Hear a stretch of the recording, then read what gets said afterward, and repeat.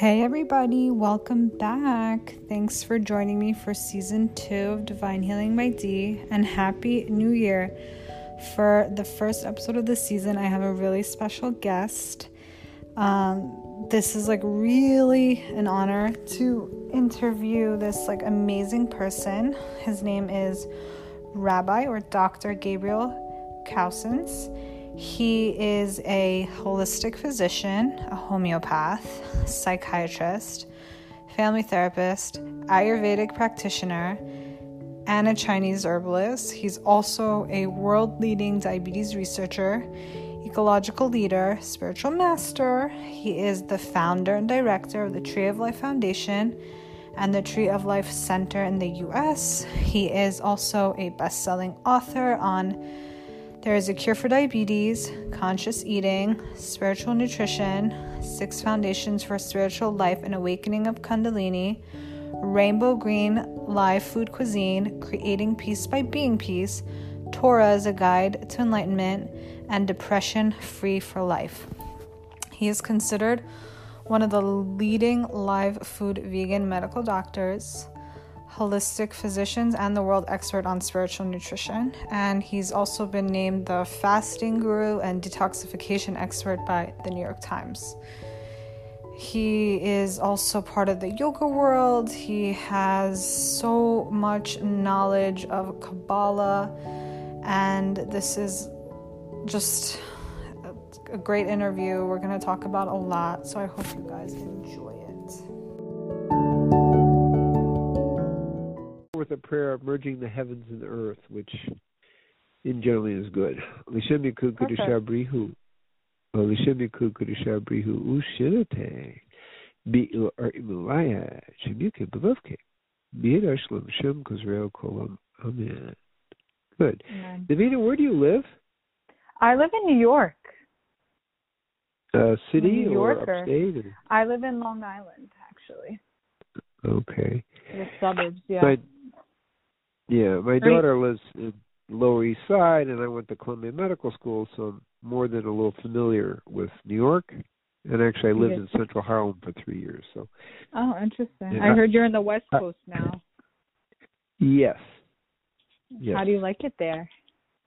Well, I'm only here visiting family and working on my next book. So, to tell you the truth, people are in a lot of fear, about COVID. Absolutely. More than Arizona for sure. Really? So it has caused a little bit more of a contraction. But besides from that, everybody's doing relatively well. That's great. I was hoping you could first introduce yourself for the listeners in your own words, please. Okay, so we're on the air now. Is that it? I'm sorry? We are on the Yes. We are on the air. We are on air, yes. Okay. So, I'm happy to be on the show with Davina here. My name is Gabriel Cousens. I like to describe myself as a wild, liberated mystic with many, let's say, interfaith trainings, including many years of yoga, and been ordained as the wrong word, as a Shaktipat spiritual teacher, master, and acknowledged by my 2 Indian gurus, Swami Muktananda, Swami Prakashananda. I'm also a 4-year sun dancer, an eagle dancer in the Native American tradition, and also trained in the Torah and Kabbalah way of life as some of the bigger kind of background. But my statement is, in my new book, Into the Nothing, is that all I ever learned was from meditating, playing football, and sacred relationships. And that's where the great teachers were. So a key part of my teaching is your life is the teacher.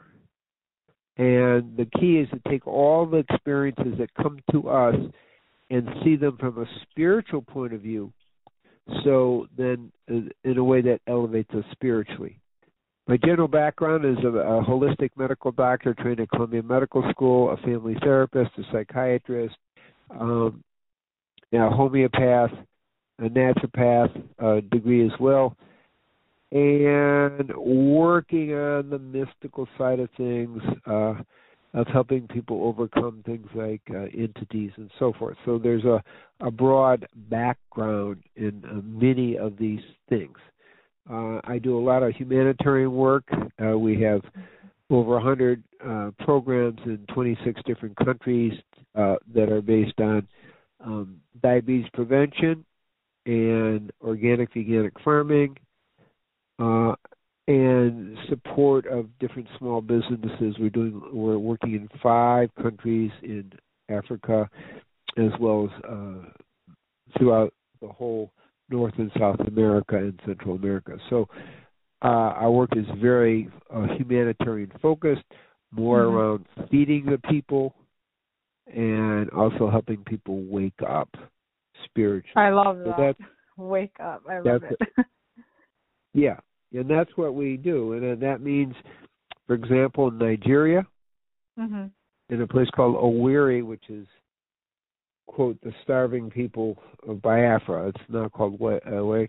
We had 13 of the different tribes under a king I was working with, the local king, and we brought them together and we did a whole ceremony and did meditation and Shaktipat, which is the awakening of the Kundalini energy, which people are really attuned to. And so, in fact, in every country I've been in Africa, we've been sharing that as well as everywhere around the world. So I've taught in 42 different countries where we've shared the spiritual energy of awakening, as well as talking about how to live in a way to become a superconductor, eat and live in a way to become a superconductor of the divine. So that's kind of an overview of what I'm doing. In my book, which is my 13th book, Into the Nothing, is a spiritual autobiography describing this journey, this evolutionary journey that we're all on, but explaining my journey and to help people understand that everyone's on a journey, but we need to pay attention that we are on a journey. Right. Well said. So you have a very Go ahead. It was really impressive, very impressive. Your resume is obviously very long, but what would you say is like your most favorite role or your most favorite job or position? Like, what do you connect to the most, do you think? Right now, at this time of my life, it's as a spiritual teacher helping people on a worldwide level to wake up, leading what I call it the holistic way of liberation. Okay. So it's not just meditating. You eat in a way to become a superconductor of the divine. You're doing yoga, asana. You're doing different things to expand your prana or your life force energy. You're doing service and charity. You're working with or have worked with a spiritual, acknowledged spiritual teacher. Meditating. I meditate twice a day. I mean, in India, I was meditating 6 hours a day. Wow. Chanting 4.5 hours a day, pretty, but more intense. And then is much what I call Shaktipat, which is the awakening energy that helps awaken the Kundalini, or what we call in the Torah tradition, Ruach HaKodesh, which is the spiritual energy that's needed to be awakened for the evolution of humanity. And so my work is to help that awakening happen for the evolution of humanity, and then supply that kind of consciousness so you have a framework, and also the way of life, which I call the 6 foundations, as a way of sustaining and expanding, going beyond your mind, which is key. So when you said diet, summary. Yeah.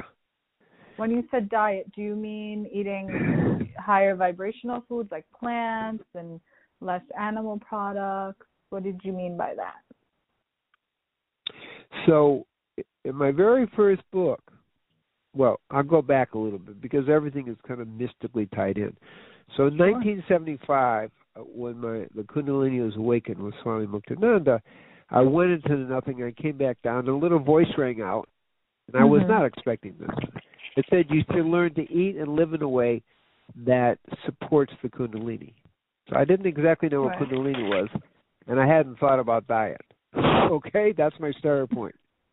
I began doing research on it, and it got very clear, which is my first book, Spiritual Nutrition, The Rainbow Diet, is that a live food diet is the best diet. That's a vegan live food diet is the best diet for helping us become a superconductor of the divine.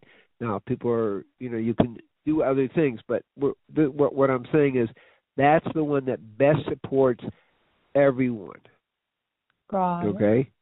In the big picture. And what I teach now, although I'm 99% live food, is at least 100% plant-based and 80% live or raw. There's slightly different, but the same principle. Now, those foods have the most life force energy. We've been able to measure it with Kirlian photography. Literally, there is research out of Germany measuring biophotons, okay? And biophotons is the energy given off from your system, okay? And a junk food person is giving off 1,000. A person that eats cooked raw organic food is 23,000. A newborn baby gets 32,000. And a person on live food is doing 83,000. And if they're on live food plus certain what we call tonic Chinese herbs, it's up to 116,000. So let's just do 83 to 1. That's a pretty big difference in terms of life force. And that life force is like kind of key. Everything gets more sensitive and you feel more, and but you become a superconductor of the divine. Now, what I also note from direct experience watching people, helping people with the Kundalini, because I've been trained, and we started the first Kundalini crisis clinic in 1976. Okay, what I saw is people were self-medicating with eating meat. Why? Because it acts as a sledge to the Kundalini, and they're trying to slow it down. So what I saw is that meat, fish, chicken, dairy all contain the energy of death and fear and suffering. So you're going to take that into your system, not just in the physical body, but on all the subtle planes, and that disrupts the flow of energy, including what we call the koshas, or the 5 layers of the mind. So on every level of our being, it's blocking the flow of the spiritual energy. Obviously, that can't be too good for you, in terms of spiritual life. There are health reasons as well, but we're talking spiritual life. So that's the key. So they all act as a sludge. There's what we call 72,000 nadis, and there's 3 main ones. Nadis are the channels through which spiritual energy flows in our system, through which the Kundalini flows. And the 3 main nadis, Ida, Pingala, and Sushumna. The Sushumna is where the central channel is. And it's clear it clogs meat, fish, chicken, dairy. It clogs the flow of energy. Now, it isn't just a fear and death, but we're also looking at that you're taking in the animal soul, which you don't really have with plants. I mean, they have a life force and soul, but the animal soul has an astral plane, which plants don't have. I'm assuming your audience understands a little bit what I'm talking about here. So you're taking the astral plane of the animal in, and that actually jams your astral plane, and it brings in animal ego, and therefore it takes you away from the upward spiritual trajectory. Now, is this my idea? Well, a few hundred years ago, yogis were already talking about it. You don't want to take in the animal ego and soul. So it isn't an original idea, but it's a very important one that most people don't think about. So the animal energy is at lower frequency. Yeah, animals have souls, obviously. Absolutely. But it's not the same frequency Mhm. of the human soul, and kind of slows, interferes with the evolutionary spiritual energies. So that's how I arrived at it in a practical way, because I saw people who were doing 99%, a high live food diet, that the Kundalini was more active, and when they went to another diet or they ate meat, then it slowed down. And so Right. I have had thousands of people I'm witnessing as a holistic physician exploring their own sensitivity of foods, and at the end of that 75 into 83, into that 8 years, well, when I really wrote the book, 86, then it was like, this is thousands of people all basically telling me the same thing. Meat, fish, chicken, and dairy slow the flow of the Kundalini, and in a sense block it and lower your frequency. So that's how that's how I kind of evolved the diet. Okay. Now, one other thing, I also saw there's no one diet for everybody. Yes. People are unique individuals. Genetically, some of us need more protein, some of us need less protein. And so I worked out a way, which people can find on my website, is how to individualize your diet according to whether your person needs more or less protein, which is the big factor. So that's another thing. You have to individualize your diet. We are unique. We need to see ourselves as unique. There is no one diet for everyone. Absolutely. That's actually what I learned in Hebrew school. I learned kashrut, and we were told that eating kosher meat helps us from, because the animal is slaughtered a special way, they didn't feel the pain, we wouldn't feel the pain of their soul, like dying. So that's another reason why if I eat meat, which is very rare and limited these days, it is always kosher meat. Yeah, so just to play with that, since you brought that up, many rabbis now today feel there is no such thing as kosher, because it isn't just how they're slaughtered, it's how the animals are treated throughout their life. Generally, these animal factories that are quote kosher are really animal factories, and the animals are not treated well for the whole life, even though technically they've been slaughtered correctly. So, so because of that mistreatment, they're still getting the pain and cruelty, and it's over a longer period of time. So there's a variety of rabbis who say, no, we have no kosher meat anymore. The other thing to consider is that the animals, wherever they are, organic or not, are higher up in the food chain, and they concentrate pesticides and herbicides. In their fat, in dishes, they have about 95 to 97% of the pesticides and herbicides and radioactive nucleotides from fallout. They're concentrated, in the flesh. And plants although they have some, are far lower on the on the food chain in terms of high levels of pesticides, herbicides, and so forth. So there are multiple levels. I mean, obviously we look at, because the word kosher doesn't really speak as it is today, in harmony with things, and we see the way animals, different than 200 years or 1,000 years ago, the animals were raised in a harmonious way, as much as you can do that, but they didn't have, and 95% of the kosher comes from factory farm, and I think that's important to understand. Yeah. And so that's a totally unnatural way of being, and it disrupts the environment, the water, land, and air pollution. So there are many, many things that are going on that there really isn't kosher as it was originally defined, and that has to do with some holiness in the food. Even if it includes like salting the animal the correct way, because I know that's another component, that it's salted. Does that factor in? Yeah. Because they're factor farming and it's such a large volume, I'm going to just add another point, which is that before they were slaughtered, let's say 200 years ago, okay, Mhm. there would be a prayer, there would be a communication with the animal Right. like they did at the temple time.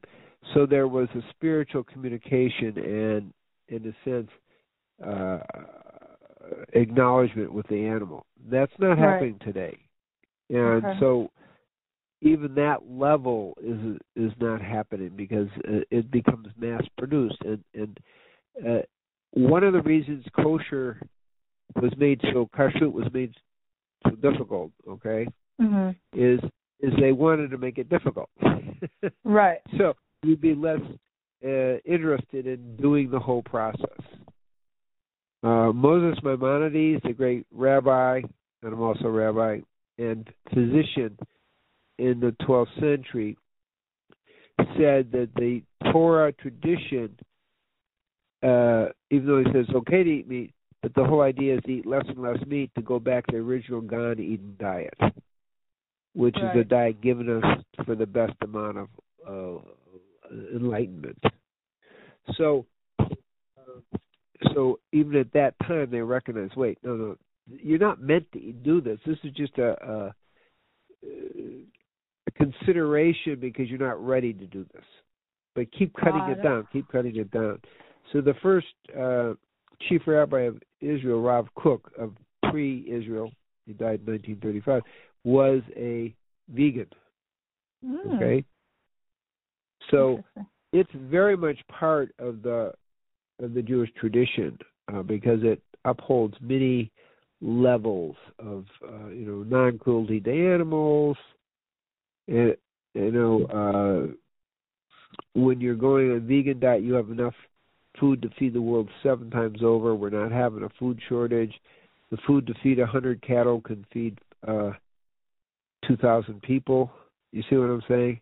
Yeah. So you got the food shortage. You have the desecration of the environment. It's very clear without going into statistics that animal production really is a huge drain on the ecology. So it's ecological benefit, and then the spiritual benefit. So there's all these considerations.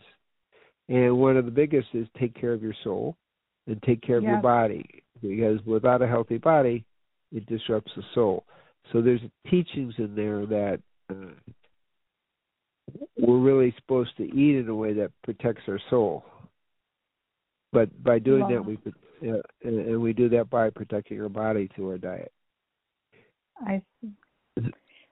Very interesting stuff that will get a lot of people talking when they hear this, which I'm excited about. Can you give me some more tips on how to strengthen that life force energy that people can do that's pretty simple?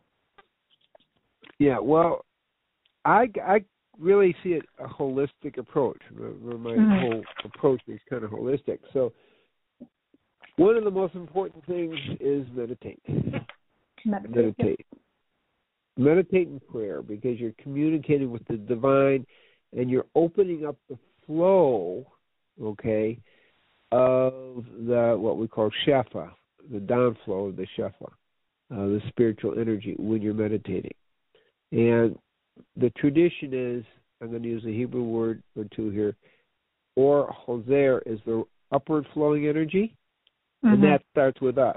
So we meditate, we create an upward flowing energy, and then it activates, so to speak, the heavens, which is higher planes, astral plane, and up, that then sends down or is light, yashar. So we activate it, and then greater light comes down. So that is very activating on subtle planes.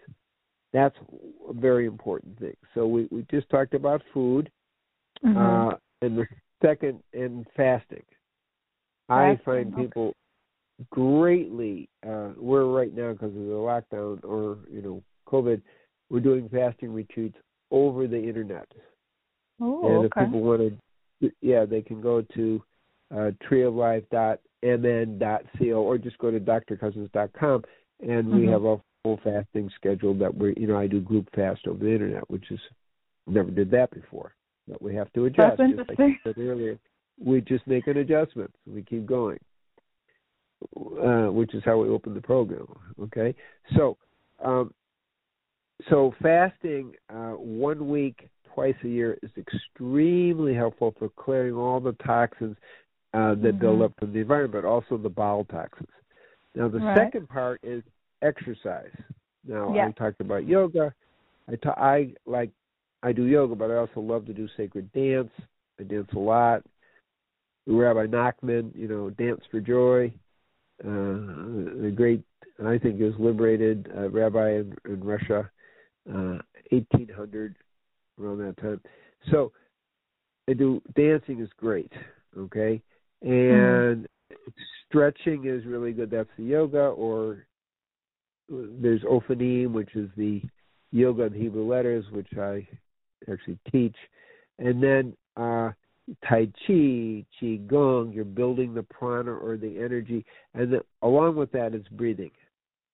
So in yoga we call it pranayama, but it's breathing. And there are a variety of breathing exercises, and they really enhance the energy. And also with age, if you aren't doing breathing exercises, you lose about 50% of your lung capacity by the time you're 50. I said it reverse. By the time you're 70, you lose 50% of your lung capacity. So it's very important to breathe. So we've got the exercise component, building the life force component with more physical things. Again, Tai Chi, Qigong, there's a variety of things. Third thing, service and charity. Now, service and charity in many of the traditions is a way of clearing your karma. Okay? Yes. And it's acknowledged in the Torah tradition, but also in the yogic tradition. So that's another thing, is that it opens up. And also, in service and charity, you can make that heart connection, and you broaden. In our world today, people are separating. We want to make that connection because we are all one. But it's harder to get when everybody's cowering in fear, which is, without being political, that's kind of where this lockdown puts people there. We get afraid of each other. Yeah. Okay. Very the true. Fourth is working with a spiritual teacher. And now, what role does a spiritual teacher? In many traditions, including the Torah tradition, the spiritual teacher gives the student energy to awaken so it says in Deuteronomy, Devarim 34:9, it says, and Moses, touched Yehoshua, and the Spirit was in him. There is a transmission of energy. Moses also activated the elders, at Sinai. So, and then in the yogic tradition, we call it Shaktipat, the same thing as the transmission. So that's another way people get energy. And that's a very, very critical way, because that initiation usually is safest at the awakening of energy with I don't want to use the word certified, but a teacher in a particular lineage who does that. And that's clearly in the Torah tradition, but also the yogic tradition. Really, all the traditions. Usually, people come from a lineage, so it kind of holds the energy. So that's another way people get energized. And then meditation. Meditation is so powerful that the research shows that if people have been meditating regularly for 5 years, their physiology is 15 years younger. Amazing. Yeah, that's quite a statement. And then recent research from Harvard shows that meditators actually build up certain critical parts of the brain, like the hippocampus memory area, and they decrease the reactive parts of the brain. So there's actually a literal changing of your brain shape with meditation. So it has a physical effect, and that's well established at this point, with all kinds of brain scans and so forth and so on. So meditation and prayer make a huge difference. Repeating the name of God. Absolutely. I absolutely agree with prayer and meditation. I think it's two of the most fundamental things to do. If you didn't have to mention anything else, these two are just must-dos to me. Right. But I agree. Absolutely. And I will say that I'm going to add two more things to this as we talk about it. But in receiving the awakening, which we call Haniha in the Jewish tradition, or Shaktipat in the yogic tradition, they're just two common names people know on. The awakening energy is a powerful way because it opens you up to really receiving a next level of energy from the cosmos. Right. So that's a really important thing. Now, I also add sacred relationships. Mm-hmm. Because not so much in the East, but certainly in the West, certainly in the Torah tradition, that relationship is seen as a spiritual path to awakening. And in relationship, not only do people literally live longer, that's pretty important to understand, but the interaction of the people, including family, if seen in the right way, is meant there as a spiritual path to elevate your consciousness. So I consider a relationship key. When we look at it in the creation story, he made them. He didn't say one, but he, Adam, and she, Adam. It's the merging of the sacred male and sacred female into the oneness. We have it within ourselves, but the play is also without ourselves. So when we kind of see that bigger picture, relationship is clearly a spiritual path. It's not just for having kids, and it's for the elevation not only of ourselves but all of humanity. And I call that sacred relationship. Also, I'm also going to say sacred friendship, because you can have it without being, married to someone, without being sexually involved. And so sacred friendship is part of where a lot of energy, positive energy, is generated in a good way. So those are, I think, some really important and key ways to energize on multiple levels. Love it. Thank you. That was really just great. Regarding becoming a rabbi, what happened that you just said, I would love to become a rabbi, like I feel called to this? How did the process just happen? It didn't just happen. So when I was 4, I knew I was to be a doctor. When I was 8, I began having certain visions, and that whole rabbi energy came in. As a young teenager, the local rabbi, conservative rabbi, knew I wanted to become a rabbi and really was pushing hard, but I knew it wasn't the right time. Interesting. It was enough to just study to be a doctor and do that path. Absolutely. Obviously, we have Moses Maimonides, who's both a doctor and physician, and Nachmanides, his successor, also a doctor and physician. So there's kind of a little bit of a tradition that I follow. And so after a 40-day fast in 1983, a little voice rang out, and I talk all about it in my book, Into the Nothing, because you get all these things, because we have to look at our life. That's part of the book's message. Yes. Look at your life. So message from God said, now, time to go to your roots. This is in a 40-day fast. At that point, in 83, I turned towards my Jewish roots, and that's how I wrote the book, Torah as a Guide to Enlightenment, because I reinterpreted the Torah from a Kabbalistically speaking, what we call upper Sod level, the highest spiritual level. Lower Sod is more Kabbalistic level, and the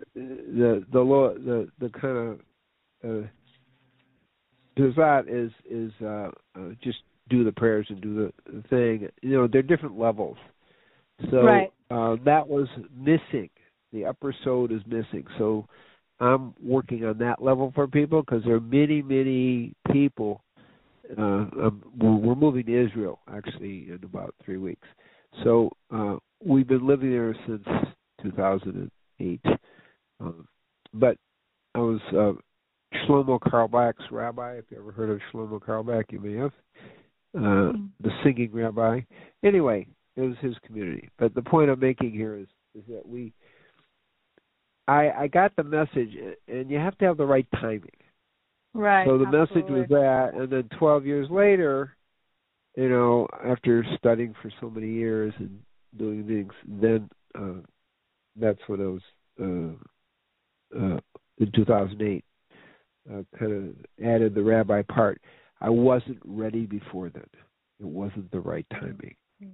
So I was going with the, more the cosmic flow as to how to approach this. And I kind of knew that as a teenager. This is not the right time. This is not the time, That's amazing that you knew it that early. Yeah, I understand. One of the things in Into the Nothing, I talk about aligning with your destiny. We are not the doers. The Baal Shem Tov used to teach that too. We're not the doers. Our job is to get our ego out of the way and align with our destiny. Yes. It's already happening. In the Jewish tradition, I believe, that the destiny is a key piece, and it's not fixed because they're different.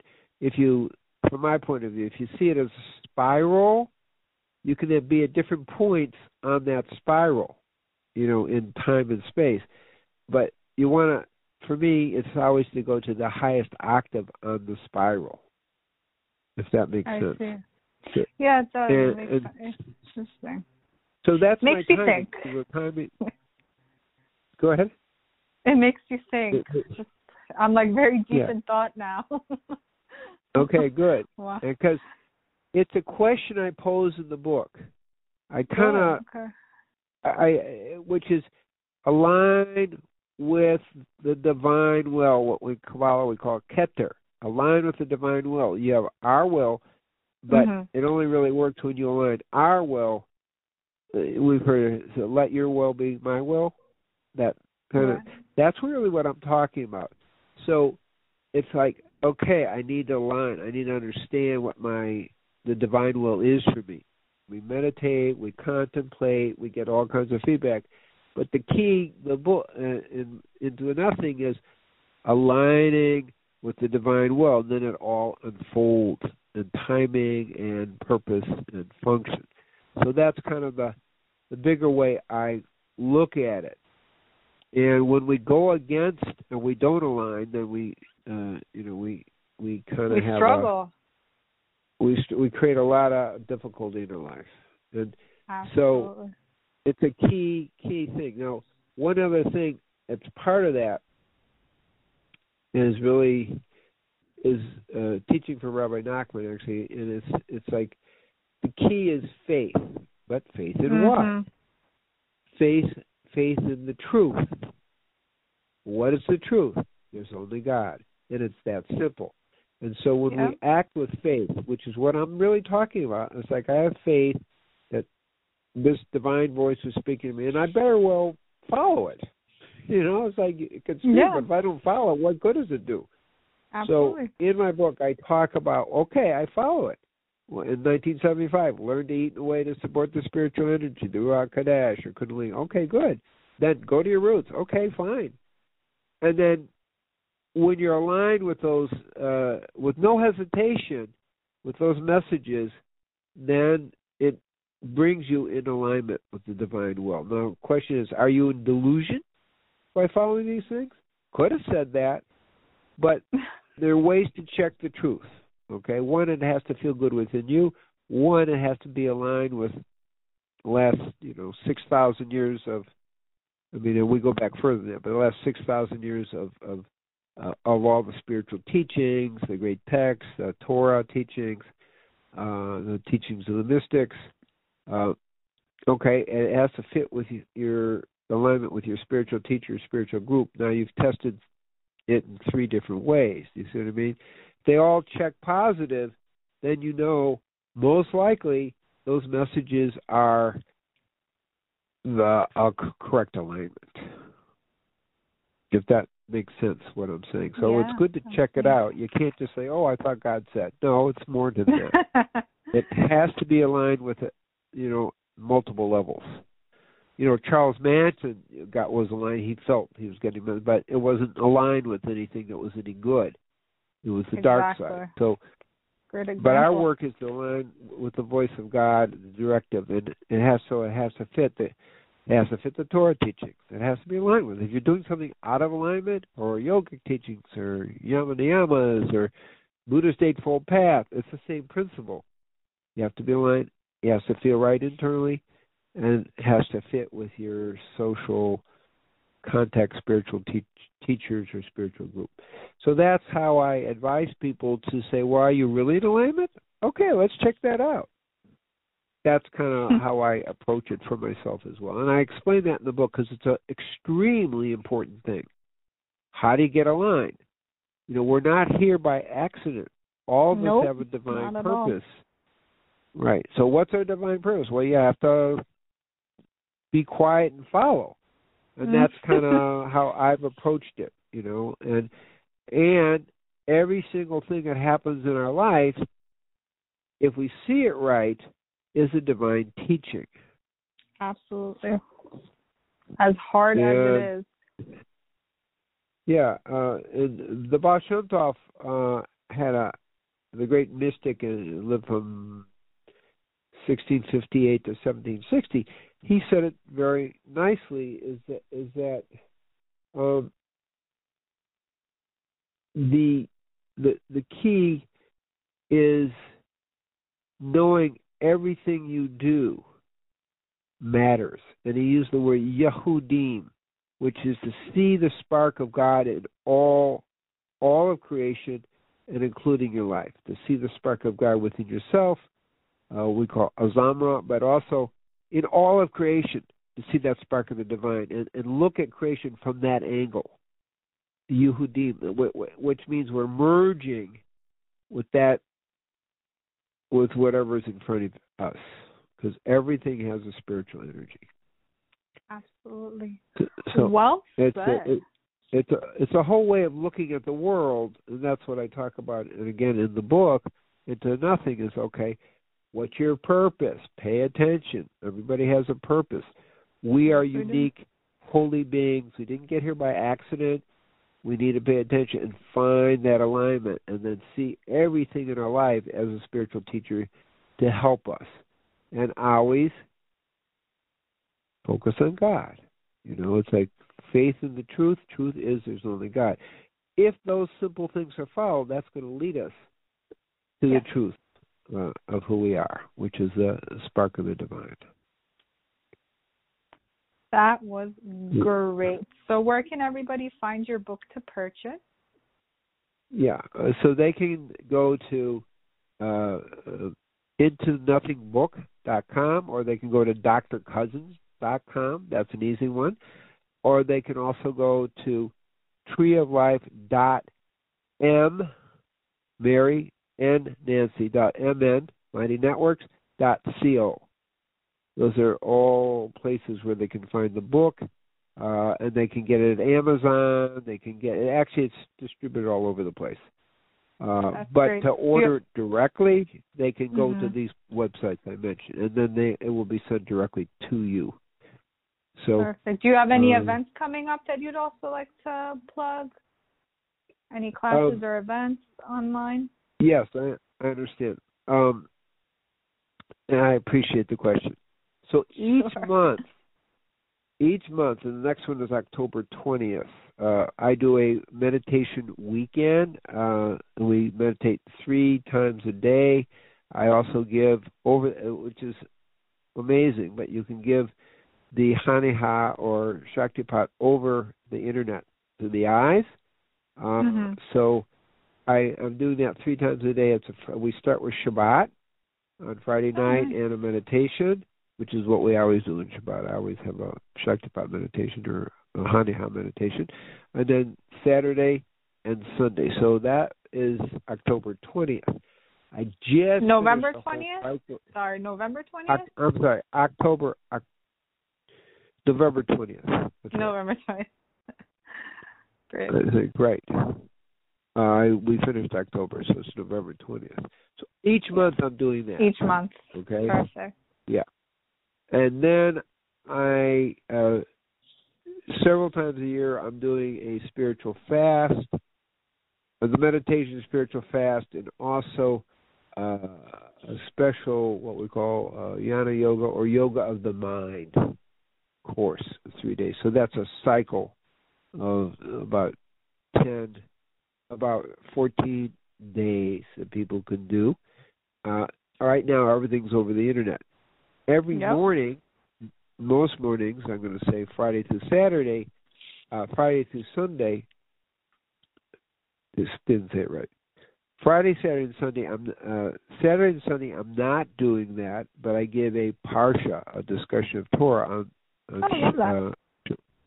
Yeah, and from a spiritual point of view, and Monday through Friday, in the morning, because I'm flying all over, it's hard to explain, but trying to do it around 9 o'clock West Coast time. I give a meditation, Shaktipat over the internet, and then a little discussion. So that's what I'm doing on a regular basis. So that's 5 days a week, and the different parshas. So, or teachings, like we just did a week ago with Lech Lecha, go to the self, or for me, go to Israel where we're moving, and then the next one is Vayelech, Abraham and Isaac, and that thing. We already did that, and so next week will be Chaya Sarah. This coming. So I usually do that sometime on Shabbat as part of my rabbinical kind of teachings. Again, from a higher, from an upper sod point of view. So I'm doing that all the time. Okay? Amazing. And then at treeoflife.mn.co, I have over 350. All my materials are there. People listen to the different talks. They can listen to the different parshas. They can join kind of an inner circle of things where people are getting more information. So I'm trying to make myself as available as possible as part of my cycle of my life. Yeah, this cycle of my life, with the book coming out, is to inspire as many people to wake up. This is a critical time, in my point of view, for waking up. And every healer can say that, I believe. Yeah, we all are feeling it. We're all feeling it. And this is way beyond politics or all that kind of thing. It's really about, this is it, folks. It's time to wake up spiritually. It's time to remember who you are. This is our time. That's how I'm looking at it. So I'm putting as much personal energy into as possible, and I try to support as many people wherever I'm going as possible. That's kind of what thank I'm you doing. for supporting me and coming on today, speaking to me. I feel really honored, and just all the knowledge that I received from you. I'm really appreciative and happy that you joined me today. Well, good. I really appreciate working with you. You ask great questions. Thank you. I am not quite going. I used to go to New York pretty frequently. With everything going on, it's a little harder. But I'm always going to visit my daughter in the Lower East Side. But I'm also happy to, when I'm at a place, and of course it's harder with the COVID thing of people gathering, is I gather, I speak to groups, people, organizers going to gather it. Right now, that obviously is a little harder, so I'm kind of working on the internet. But that is the play. So good. I appreciate your good questions, and I appreciate you did have me on your show, and we were able to make it work. which is even more important. So thank you for your ingenuity in that. Of course. Thank you for acknowledging it. And may you be blessed that in your own life you continue to expand and bring your teachings to many, many, many people and uplift many people spiritually. Thank you so much. To you as well. I appreciate it, and I hope you have a great rest of your day. Okay, you too. Blessings to you. Shalom, shalom. Take care. Bye. Hey guys, before I get into the interview with Dr. Cousins, I just wanted to say how these are his views. He is a rabbi. He's free to say whatever he wants based on his teachings. If there is any controversy or anything taboo about what you believe you're going to hear soon, I will just say that I enjoyed the episode. It's not that I really believe with everything that he said. I would say a good 99% of it, but there's parts of it that I'm going to look into on my own. And this is the whole concept of my podcast, for me to also learn as a healer and as a person. So I'm sorry if you're offended by anything that he says. These are his thoughts, his views, but just keep an open mind, and I hope you enjoy it. Let's take a short break. I wanted to talk about, obviously, I'm all for small female-run businesses, and I have to shout out to Lola's in New Jersey. That's at Lola's NJ on Instagram. It's run by Melanie Gibson. She is 23 years old, and she owns her own business. She carries the cutest sets, the best sets for your work-from-home wardrobe, best accessories, all designer-inspired, great jewelry at affordable prices, and she supports other female-owned businesses. Obviously, I had to get behind that, and I had to collaborate with her. So shop lolasnj.com or go on Instagram and tell her I sent you. Enjoy. Happy shopping.